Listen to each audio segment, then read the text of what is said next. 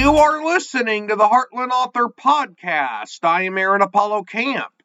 For today's episode, I had the opportunity to interview Roger Butts. Roger is a Unitarian Universalist Christian minister and the author of Seeds of Devotion, Weekly Contemplations on Faith. I'm here with Roger Butts, who is the author of Seeds of Devotion, Weekly Contemplations on Faith. Roger, welcome to the Heartland Author Podcast. It's so nice to meet you, Aaron, and thank you for having me. Feel free to introduce yourself to our listeners. So I live right now outside of Fort Collins, Colorado. I am a Unitarian Universalist minister by ordination and a hospital and hospice chaplain by training. I have, during COVID, I have a wife who is also a minister in a liberal Christian tradition and 3 young adult kids. During COVID, I decided that after years of collecting favorite stories, that I would put out a book. And that's how Seeds of Devotion came about. Now, without spoiling too much of your book, what is Seeds of Devotion about? Well, the title, Seeds of Devotion, comes from a Rumi quote.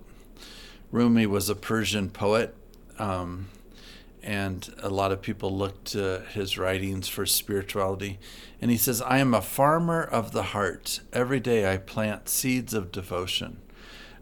Seeds of Devotion is just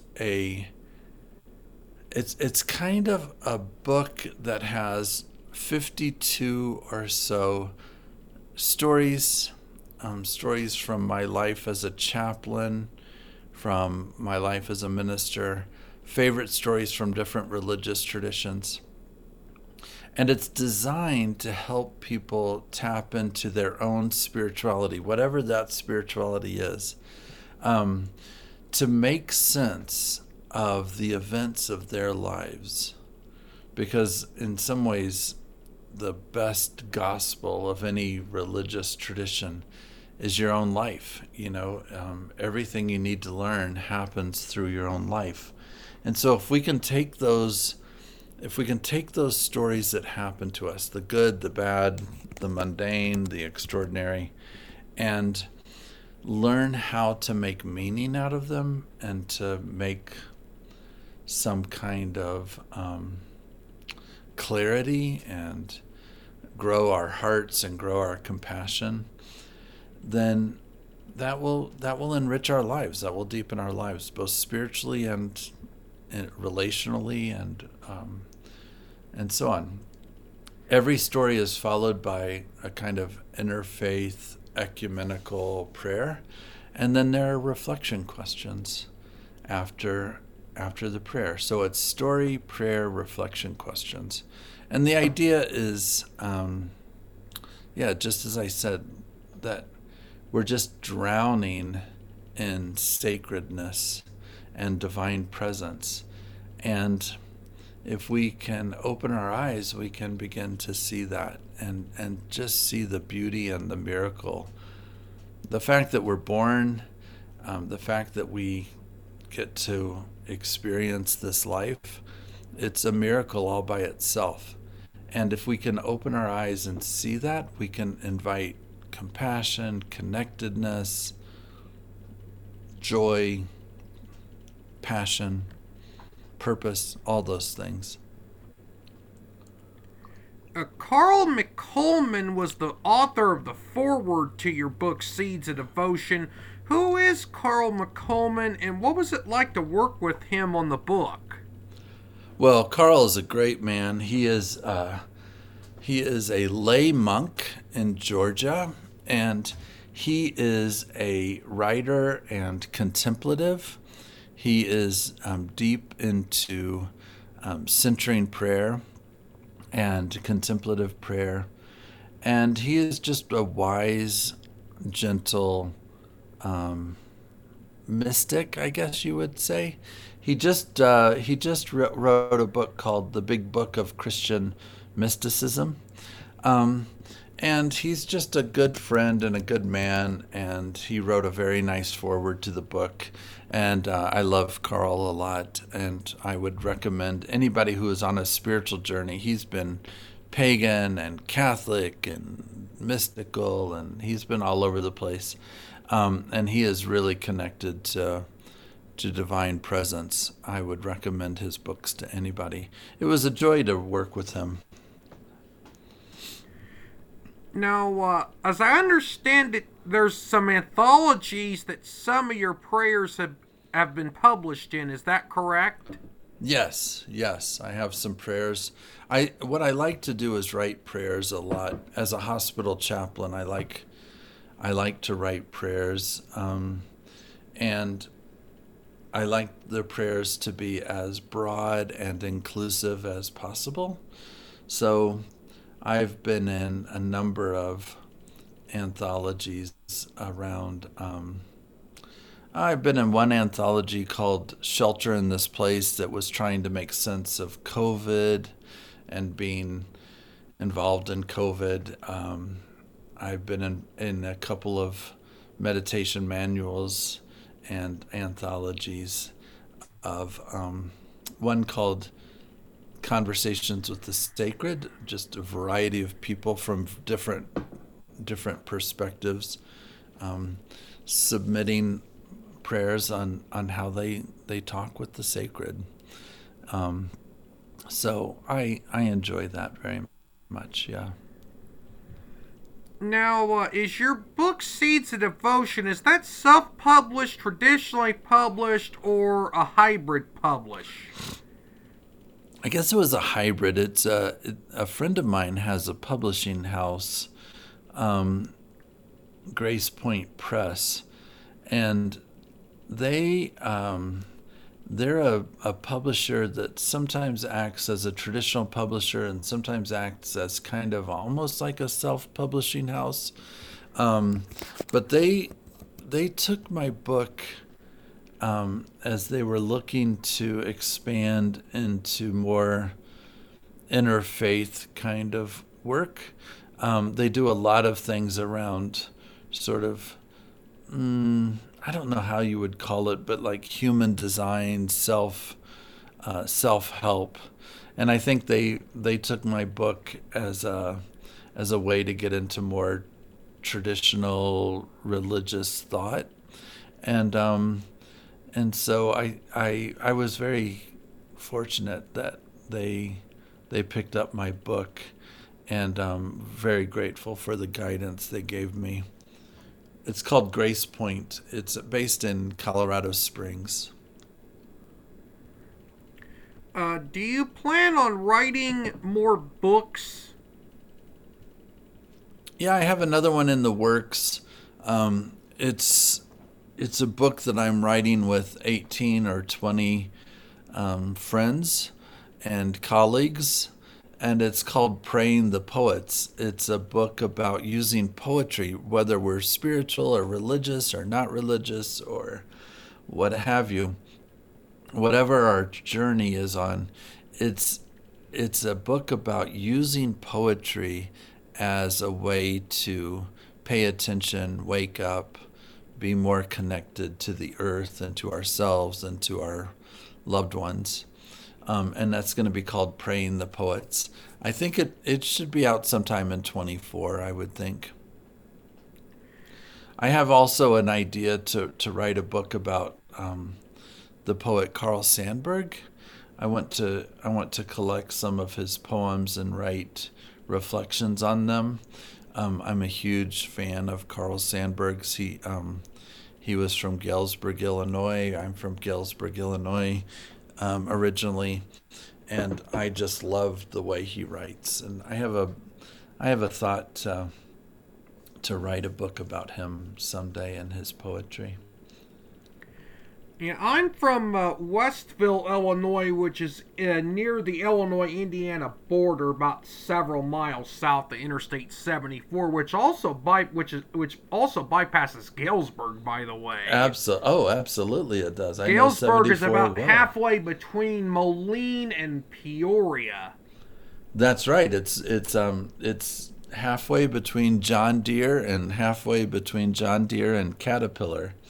So it is agricultural as it can be. I loved growing up there. Now, this next question is a political question. Now, as the political discourse in the United States tends to center conservative, evangelical, Southern Baptist Christians, what is a liberal Christian? Well, this is somebody who doesn't believe that the Bible is literal, but it's important to take seriously.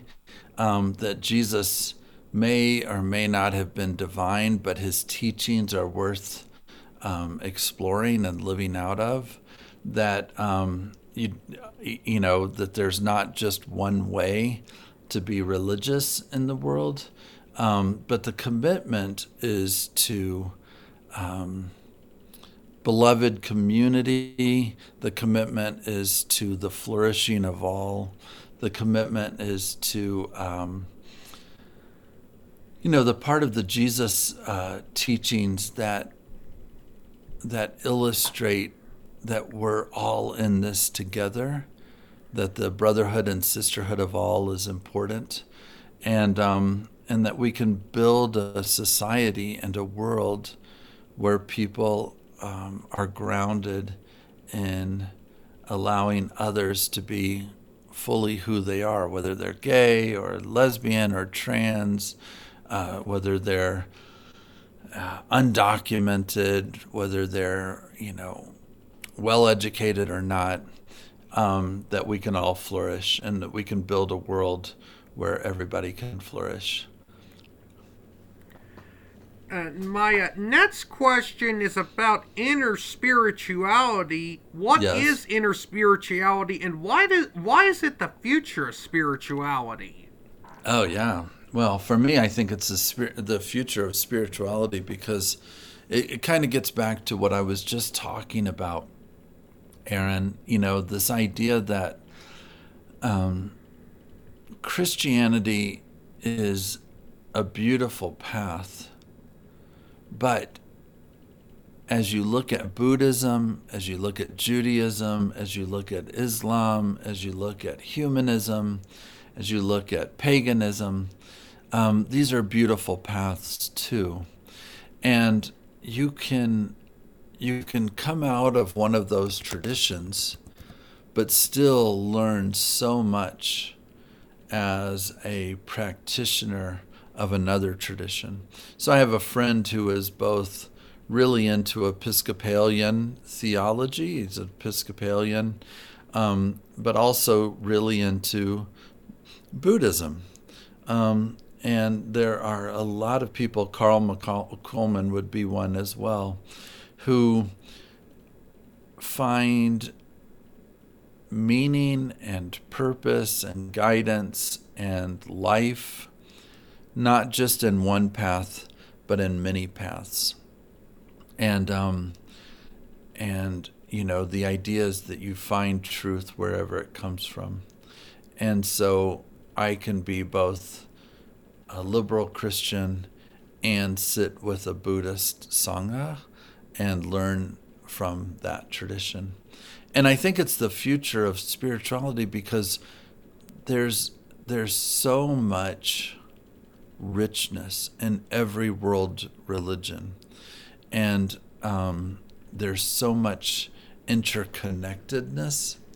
So inner spirituality is the idea that there are many paths to the truth. There are many ways of being, and you don't have to just be wedded to one of them. Now, for my final question, this one's about a very controversial political issue, the death penalty. Why do you consider the death penalty broken beyond repair? Oh, yeah. I mean, as part of my work as a minister, I organized against the death penalty.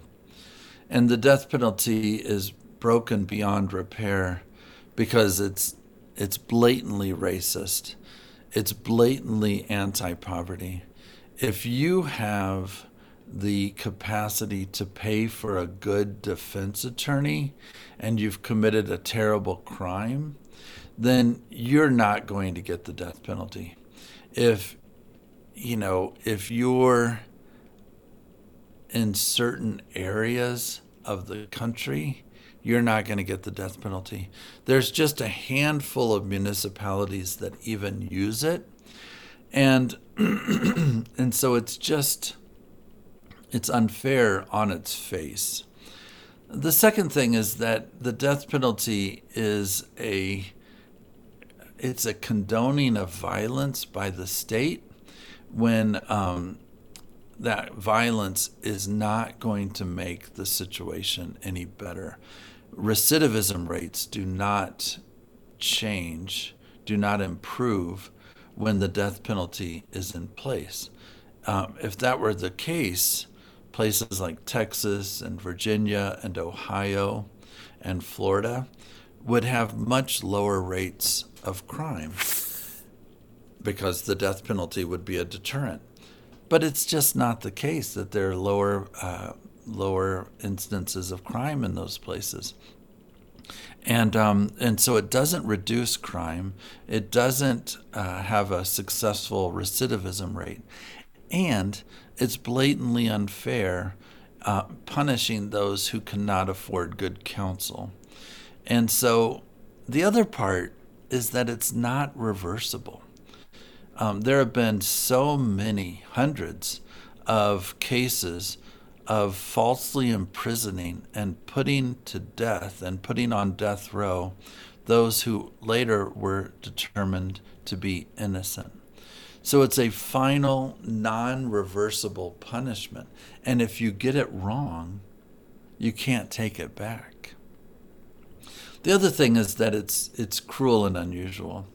Every European democracy has outlawed it, and the United States, for whatever reason, continues to pursue it and use it. But we're in really bad company. It's like North Korea, Iraq, Saudi Arabia, the United States. I mean, there's a handful of countries that still pursue the death penalty, and if you look at them, they're all bad actors. They're all bad actors. And that's because the death penalty is just cruel and unusual. It's inhumane. It doesn't work. But for some reason, we still cling to it. And so I really believe that that we're going to come to a point where we realize that it's just not an effective tool. I'll give you an example. In Colorado, where until recently the death penalty was on the books, not very well used, but on the books still. In Colorado, there were 3 people on death row. They all came from the same county. They all went to the same high school. And there were horrible, horrible crimes being committed in Colorado that did not get the death penalty. But these 3 people on death row, they were from the same place. And so even in the state of Colorado, there wasn't an even, equitable distribution of the death penalty. But rather, there was one county that was using it, and all the other counties weren't. And it just didn't make any sense. Finally, we got rid of it in Colorado, and I'm very proud of that. But there's just a handful of municipalities around the country that use it, and those places are not safer than other places. It's just broken beyond repair. Roger, you were a wonderful guest for this podcast, and I thank you for appearing on the Heartland Author Podcast. Oh, it's really nice to meet you, and good luck with your podcast. I'm delighted to be on with you, and I really wish all of your listeners well. Roger was a wonderful guest for this podcast. This is Aaron Apollo Camp reminding y'all to write your imagination. Bye for now. You can learn more about me and my book writing projects at campaaronapollo.wixsite.com/authoraac. You can follow me on Facebook at AuthorAAC and on Instagram at AACScribe. Copyright 2023, Aaron Apollo Camp, all rights reserved. This podcast episode is intended for the private listening of our audience. Any reuse or retransmission of this podcast episode without the express written consent of the podcast host is prohibited, except under fair use guidelines. Royalty-free music and sound effects obtained from https://www.zapsplat.com.